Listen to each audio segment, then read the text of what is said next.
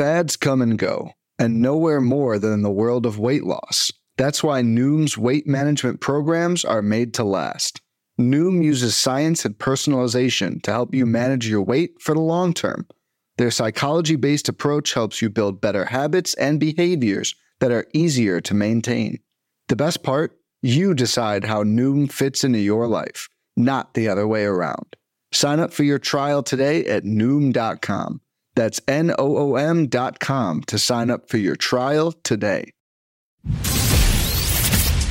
Welcome to the First Pitch Podcast, brought to you by PitcherList.com, your daily morning podcast, updating you on everything you need to know to win your fantasy baseball league. Here's your host, Chad Young.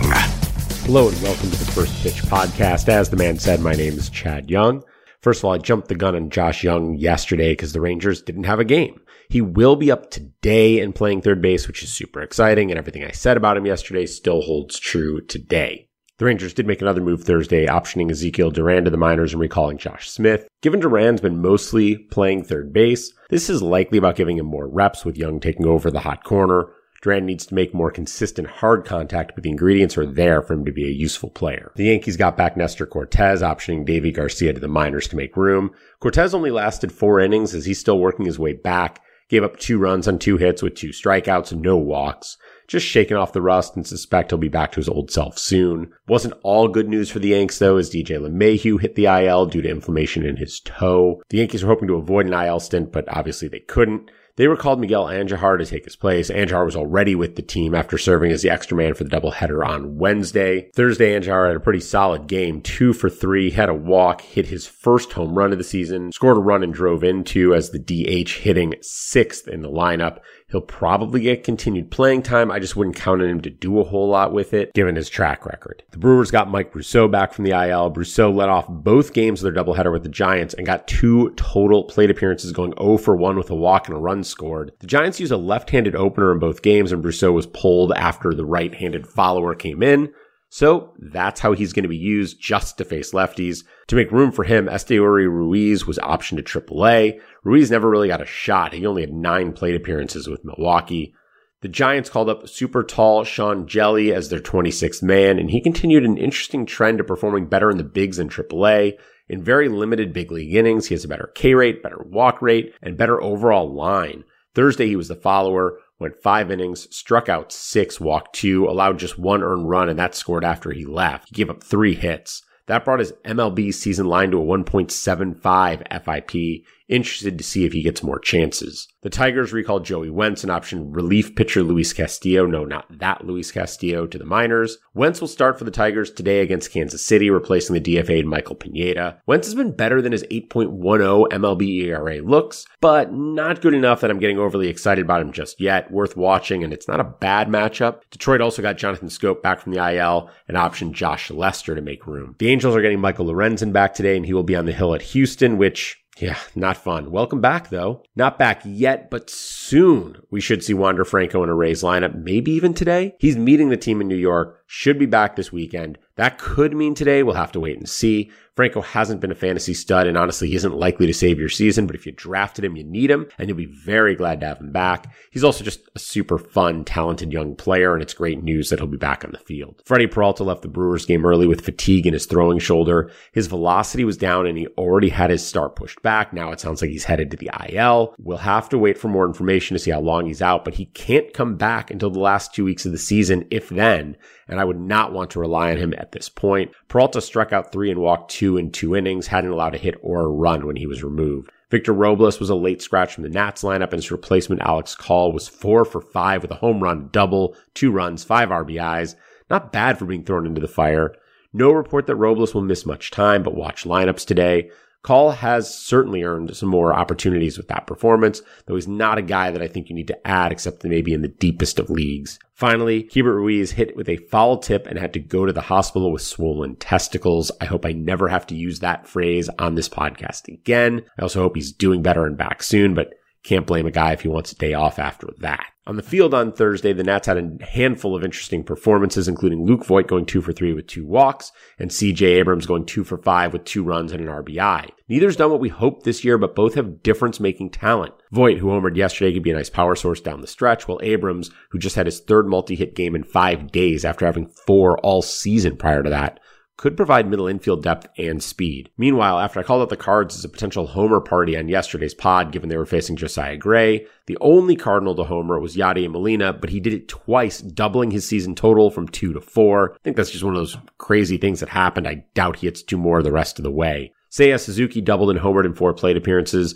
a continuation of a recent hot streak that dates back to late August. How you view Suzuki probably depends on what you're comparing him to. He has a 115 WRC plus in his first season in MLB, and that's not half bad. But he had 4 home runs in his first 9 games and has only 8 in the 88 since then. He's been a below average bat, a 95 WRC plus outside that 9-game stretch. Extending his recent performance through the end of the year would be a nice launching pad for his 2023 campaign. But right now, it's hard to see him being the star he looked like ever so briefly. Finally, speaking of guys who are not the stars we thought they might be, Yoan Moncada, my goodness, 5 of 6, his 8th and 9th home runs, 3 runs, 5 RBIs. He doubled as well just for good measure.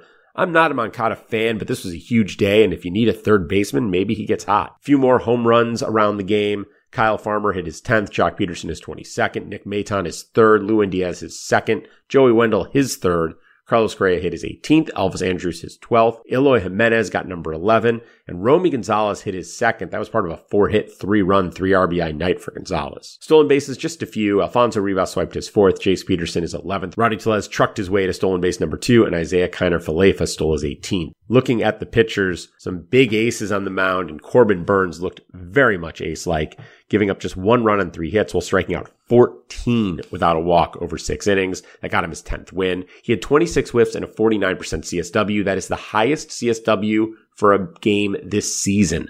What an insane start for Burns, helping the Brewers to a huge sweep of the Giants, inching them a little bit closer to that 3rd and final wildcard spot. Dylan Cease padded his Cy Young resume against the A's, going 6 shutout innings, 3 hits, 2 walks, and 9 Ks. Pretty much par for the course for him, especially against a weak Oakland lineup. Sandy Alcantara, who was the other legit ace going Thursday, didn't fare as well. He got a quality start going 6, but gave up 3 runs on 8 hits, 7 strikeouts, no walks. You kind of want better rates from him and, to be honest, more innings.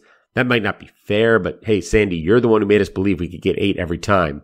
I suggested Adrian Sampson as a possible streamer. If you listened, hopefully you didn't need strikeouts. 6 innings, 1 run, 5 hits, 0 walks, but just 1 K. That's pretty frustrating and makes him a tough streaming case. Ideally, you want your streamers to at least offer some guaranteed value. Cubs aren't winning and he isn't racking up Ks, so he doesn't really do that. I also like Kyle Gibson as a streamer, and he got more Ks than Sampson. He had 2. He went 5 innings, giving up 4 runs on 9 hits and a walk against the Marlins. He gets the Marlins again, and he handled them much better the last time he faced them, so I would run him out there again, but this is the risk with him. Luis Cessa, on the other hand, may have entered the streamer chat. He just missed a quality start, going 5 2/3, giving up 2 runs on 3 hits, 0 walks, 8 strikeouts. Great stuff all around, and he gets Pittsburgh next. Josiah Gray struggled again as expected, giving up 4 runs on 6 hits, 3 walks in 3 1/3 innings, striking out 3. But the bigger surprise was Adam Wainwright giving up 4 runs on 9 hits over 5 innings to the Nationals. He has much tougher matchups coming, so this is concerning. And I'll be honest, I don't have Adam Wainwright on any of my teams, and I'm pretty glad I don't, because I worry about him fading hard down the stretch. The first follower for the Giants Thursday was Jacob Junis, who went 6 innings, allowing 2 runs on 3 hits and 2 walks with 4 strikeouts. That wasn't enough since he was facing Burns, but it's another solid performance from Junis, who continues to be a useful pitcher, whatever his role. Turns out Sonny Gray can pitch just fine in New York. 6 innings of 2-run ball for the Twins. He allowed 7 hits and a walk, striking out 7. Twins are bouncing around the Central most of the rest of the way, which is an awfully good situation for Gray and his rotation mates. JP Sears, well, we knew the bottom might fall out eventually, and it sure did Thursday. 2 innings, 8 hits, and a walk, 6 runs. He had a couple strikeouts, but big yuck. I don't think I'm touching him the rest of the season.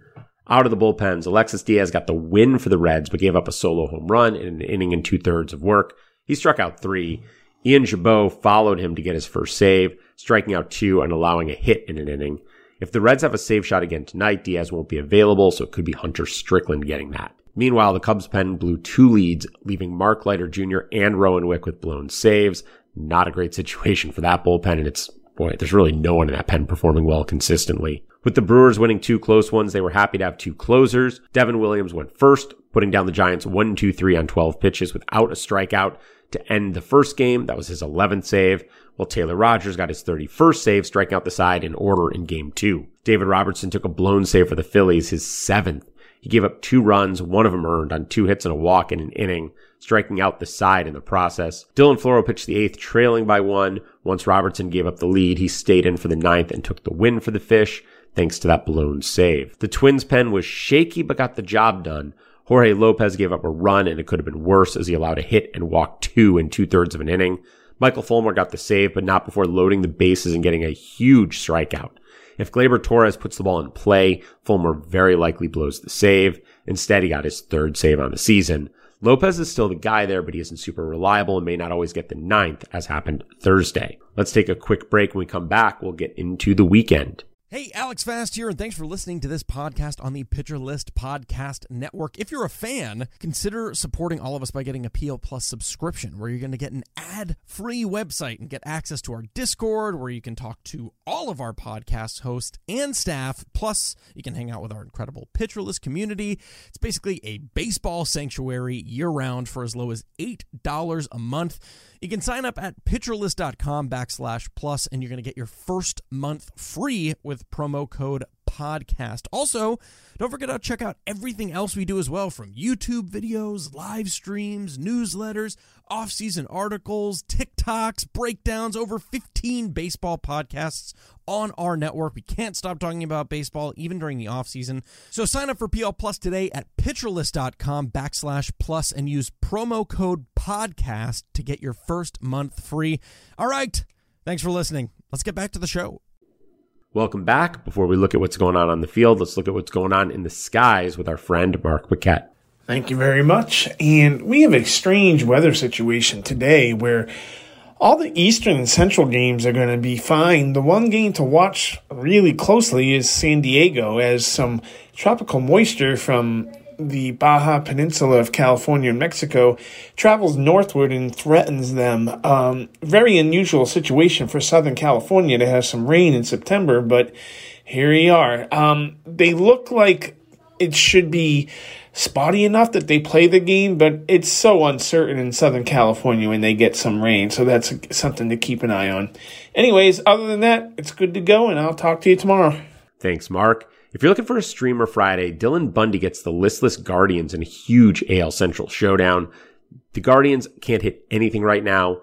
I would definitely take that shot. Brian Bayo, another option. The O's can hit, but Camden is a nice park to pitch in these days, and Bayo's been great in his last couple starts. If you're looking for hitters to use, the Phils are at home against Patrick Corbin, and that feels like a recipe for a national disaster. And with Michael Lorenzen just back and getting a tough matchup with Houston, the Angels are probably going to get into their bullpen early. That's not a great situation for them either. Should line up real well for the Astros. As for what to watch, there's a lot to watch because it's getting down to the wire here. 2 of my favorite young pitchers are going, so we'll start there. Nick Lodolo and Roansy Contreras both have starts tonight, and I'll be paying attention to what both of them do. But my eyes will be on the Guardians and Twins. Not only am I a Cleveland fan, but just 1.5 games separate those two atop the Central. The White Sox are just a half game behind the Twins. That division could get wild. Along the same lines, the Mets need to feast on the Marlins while Atlanta is in Seattle. Man, I just love pennant races. So excited we're down to this part of the season. Should be a fun finish. Before you worry about those pennant races, though, make sure to go over to Pitcher List, check out the SP Roundup, Batters Box, and Reliever Ranks. Figure out what you need to do for your team in the stretch run. Then sit back, enjoy baseball, and I'll be back with you tomorrow. This has been the First Pitch Podcast, brought to you by PitcherList.com. If you enjoyed today's episode, rate us on iTunes, follow us on Twitter at PitcherList, and help support what we do by joining our Discord with PitcherList Plus at PitcherList.com/plus.